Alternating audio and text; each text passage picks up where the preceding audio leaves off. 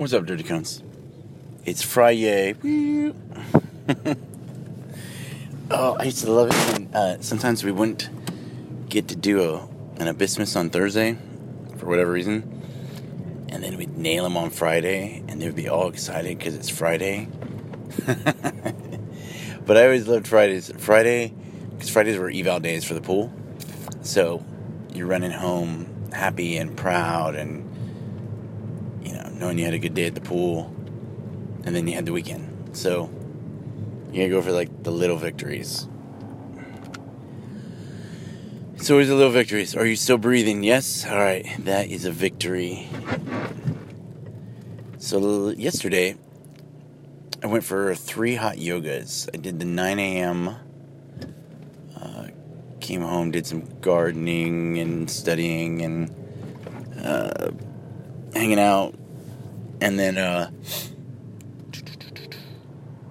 did the 5:30, and then attempted the 7:30. The 9 a.m. was pretty good. I mean, I fall out of my postures here or there, and but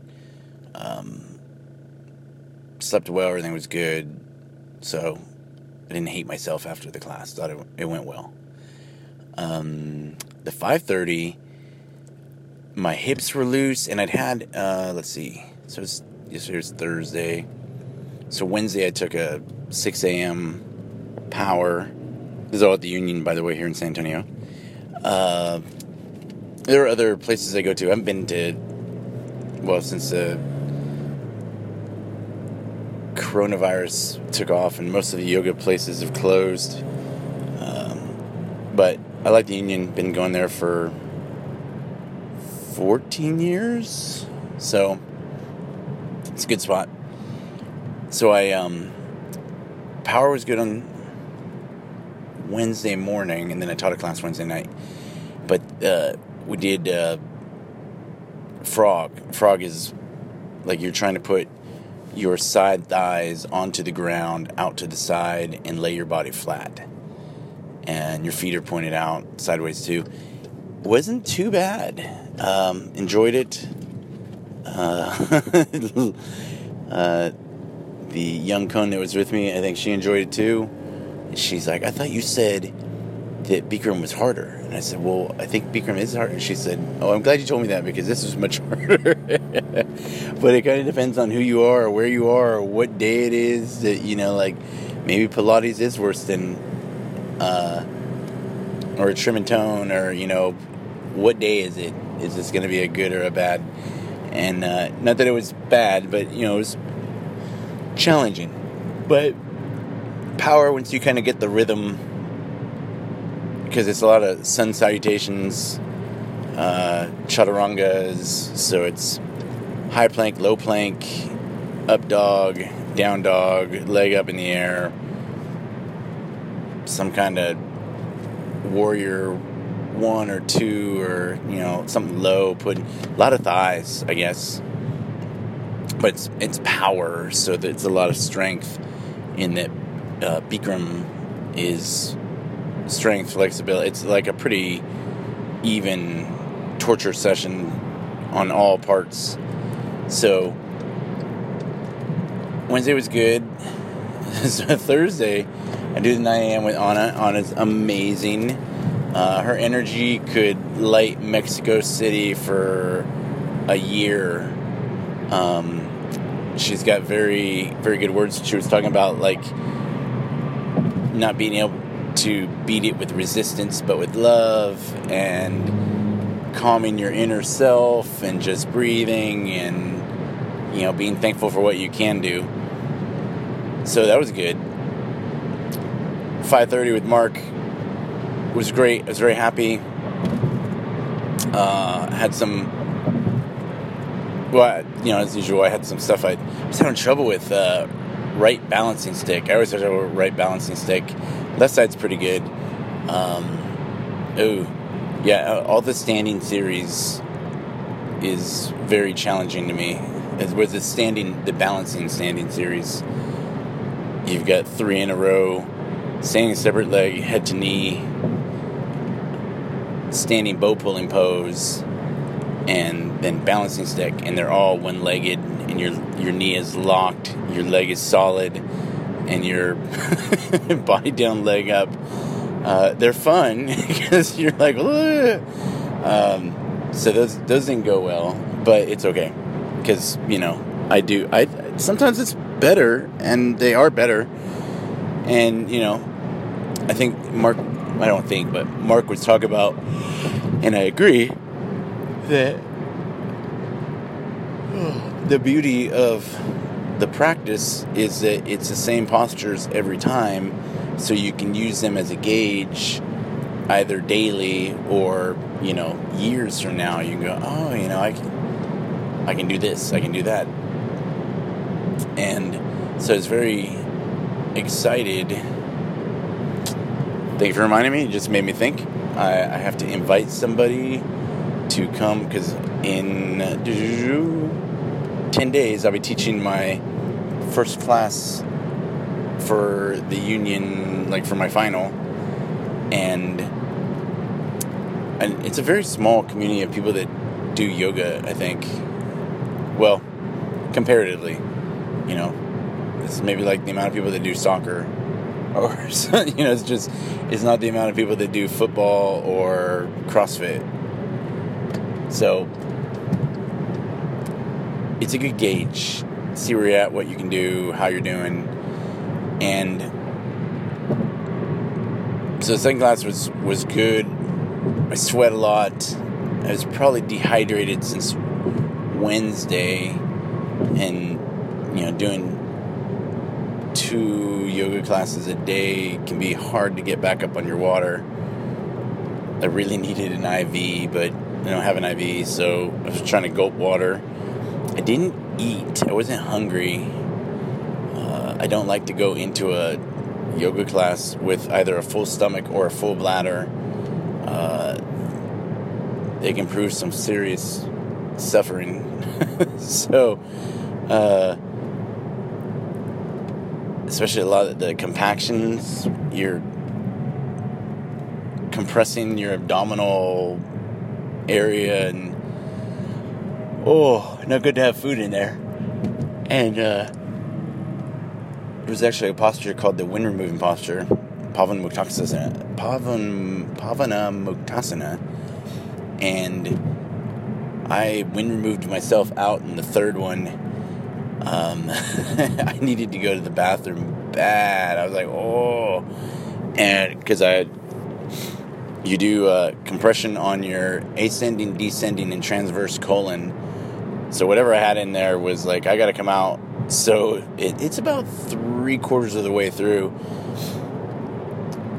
I did a couple more, got to camel, was super dizzy, and just laid down for the remainder of the class. But I was bonked. I reached my limit because I've been working on this idea. Jesse Eisler had David Goggins live with him for a month, and David Goggins made him do all kinds of crazy stuff. And there was where they made him run like every 4 hours, 4 miles for, I think it was 24 hours. And so I'm like, well, what if we did a class, a 90-minute class every 4 hours for, 12 hours, midnight to midnight. Let's see, I went from 9, the 7:30 ended at 9, so 12 hours. I got 2 3/4. But the only rule of Bikram yoga is you just have to stay on your mat. And, in that essence, I completed my task. I stayed on my mat. At the end, I was like laying half on my mat, half on the ground, just like, I overheated. The needing to go to the bathroom was going to kill me. And I was dehydrated, which led to my overheating. So I got out, walked outside of the class, sat down just, in their kind of waiting lobby area. And then I told Jan, I need a trash can. And I just threw up all water, which was nice because had it been, food or bile or, I don't know if you've ever threw up and, when your vomit comes out your nose and whatever you had was spicy or carbonated or something and your nose is all like, ah! I've had that, but that didn't happen. Just like I said, it was all water, so I was very happy. And I think I threw up like 3-4 times, and then I felt better. I was still bonked and could not have made another class if my life depended on it at that point. And then it was a rough night of, because I still hadn't eaten. And I think I ate. Alright, so if you're into organic vegan, there's a place on Callahan in 10 called Chickpeas. They make, I don't think it's a kolache. I think it's more of an empanada, but they make these vegan kolaches, and they make one with chorizo and potatoes, a vegan chorizo, and then they make one with, it's a papas rancheras, so it's just potatoes and spaghetti sauce, basically, and they are awesome. And I had half of one before the 9, and then I finished the other half after the class, and then I think I had some wheat thins and some turkey salad, some water throughout the day, maybe drank 80 ounces, which on a normal day would be fine, but if you're dehydrated, I needed more. And that was at like 3 when I ate, because I didn't want to go into the class hungry, and I figured I had enough reserves to hold me off. I was kind of right. Because it wasn't... Excuse me. I had enough energy. I was dehydrated and I overheated. I overheated in Iraq in 2006, and it was bad. It was hot. I was in a dry suit, diving for body parts in the Nuena River. Was not pretty. So imagine being in Iraq in the middle of summer in black vulcanized rubber. Yeah, that's about how good it went. So that's about what happened last night. Was I just like bonked myself out. So I can overheat, and then I've had frostbite a couple times. So I'm very susceptible to heat injuries, and so I generally try to, like, if I'm overheating, get into some water. And luckily the water heater's out at the house, so I Wim Hof'd it, so it felt pretty good. But I couldn't eat. So last night my stomach was just like, because there's nothing in it, and just wasn't feeling all that froggy. So it's very interesting because, like I said, I had this plan of Cone's doing. So I can do 2 in a day, and I'm pretty good. I think this is because usually on Martin Luther King Jr. Day I try to go for 3 or 4, and usually the third there was, I want to say last year when I hit the third one I wasn't too bad, but there have been years where it doesn't go very well in the third one. And the first one I'm pretty good. The second one I'm okay, but I've sweat everything out. By the time I get to the third one, I'm swaying and I'm just, in the room. But I figure if he could die for freedom, then I can do some hot yoga for him. And so I haven't worked my way up quite yet, but the basis of this whole story is I knew where I was at, I knew what I could do, and when I got to that point, I just turned around and lay down. There's no ego, there's no I've got to keep going. It's I am going to survive, I am going to, and I felt it on the third one, as soon as we started breathing, my shoulders hurt, and I was oh, this isn't going to be good. And then I kind of, I know a lot of people say, they judge, or, how's their class going to go? And it depends on, at this posture, usually half moon pose, because that's the first posture. How's their day going to go? Half moon wasn't too bad. I still got some stretching, but my shoulders were hurting. And I think that's where I started feeling it first. And then was a little dizzy. But I was still had a good form and good technique. It just wasn't as deep a bend or a stretch that I normally have. So I held, I continued, I went as far as I could, and then when I couldn't go any further, I said, okay, let's rest. And I think that's good. I was happy with that because, like I said, I did the best I could. I held what I had, and I stayed in the room. So I completed my mission. It was not pretty, but I was able to walk away from it on my own, drove home, was fine. Actually, after I threw up, I felt so much better and was actually color again, and I felt good, especially compared to what I had been feeling. So know yourself, know your limits, know where you're at, know what you can do. Had that been underwaters or a run or, whatever, I would have been, all right, I'm pausing here, or I'm walking here, or I've reached my limit and I'm going to stop. And what else? This goes back to the book club we were talking on Tuesday. I was telling them about, when I'm stressed or worried, I sweat.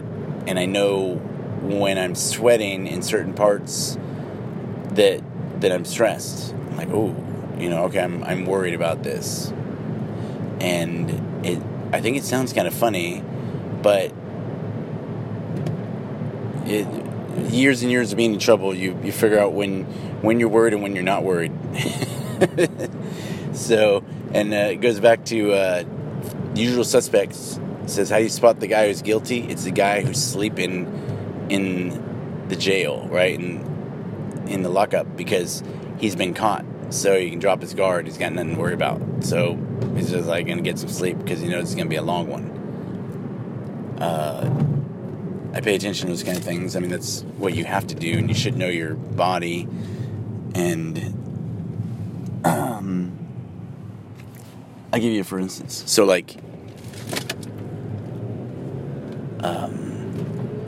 if any of you guys have gone to counseling and you get something heavy off your chest, I'll go home, I'm automatically asleep. I'll be exhausted because either I was holding on to something or because I let go of something, and it just was like a relief, just whew. So it's good to know your limits. And we teach you that you have no limits because you need to stop believing you have limits, because you will cheat yourself out of things that you should be doing and trying and feeling and going through. But you do have limits in that you are a human being, so we all have limits. But they're not the limits that you think they are. There's more in there, especially if you got some willpower and some resiliency, and you just want to you believe in what you're doing, so you're doing your best, then I think that those are good. And so you push yourself to your limits. And yesterday, I definitely pushed myself to my limit. But I'm very happy about it because, like I said, I didn't die. I stayed in the room. I completed my mission.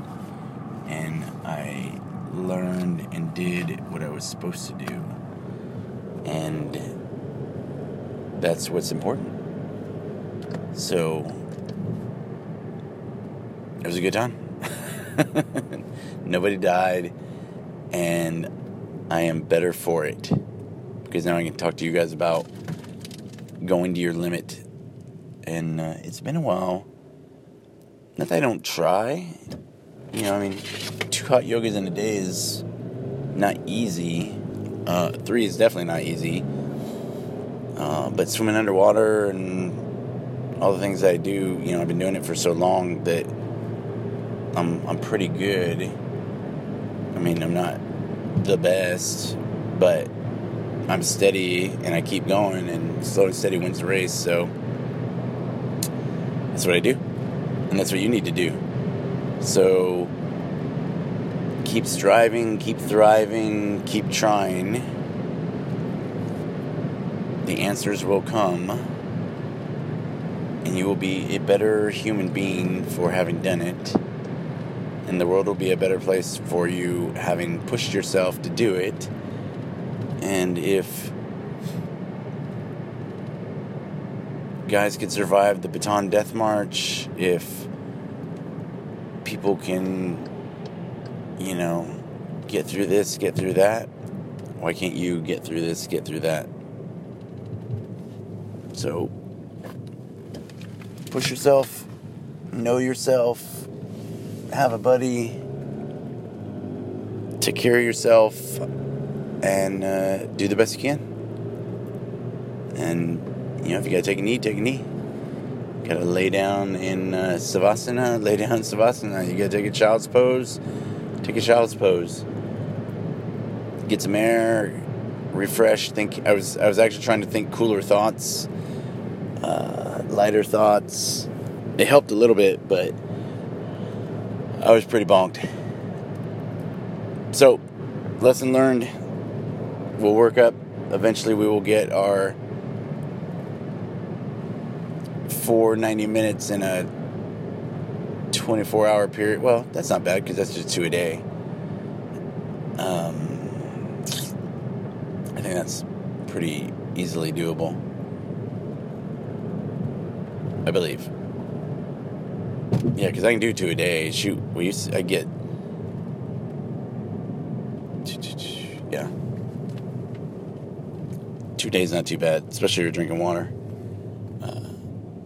Back to back, it's not too bad, but it's not too good either. So I hope you're well, and we'll chat later. Thanks for listening. Hoo-yah.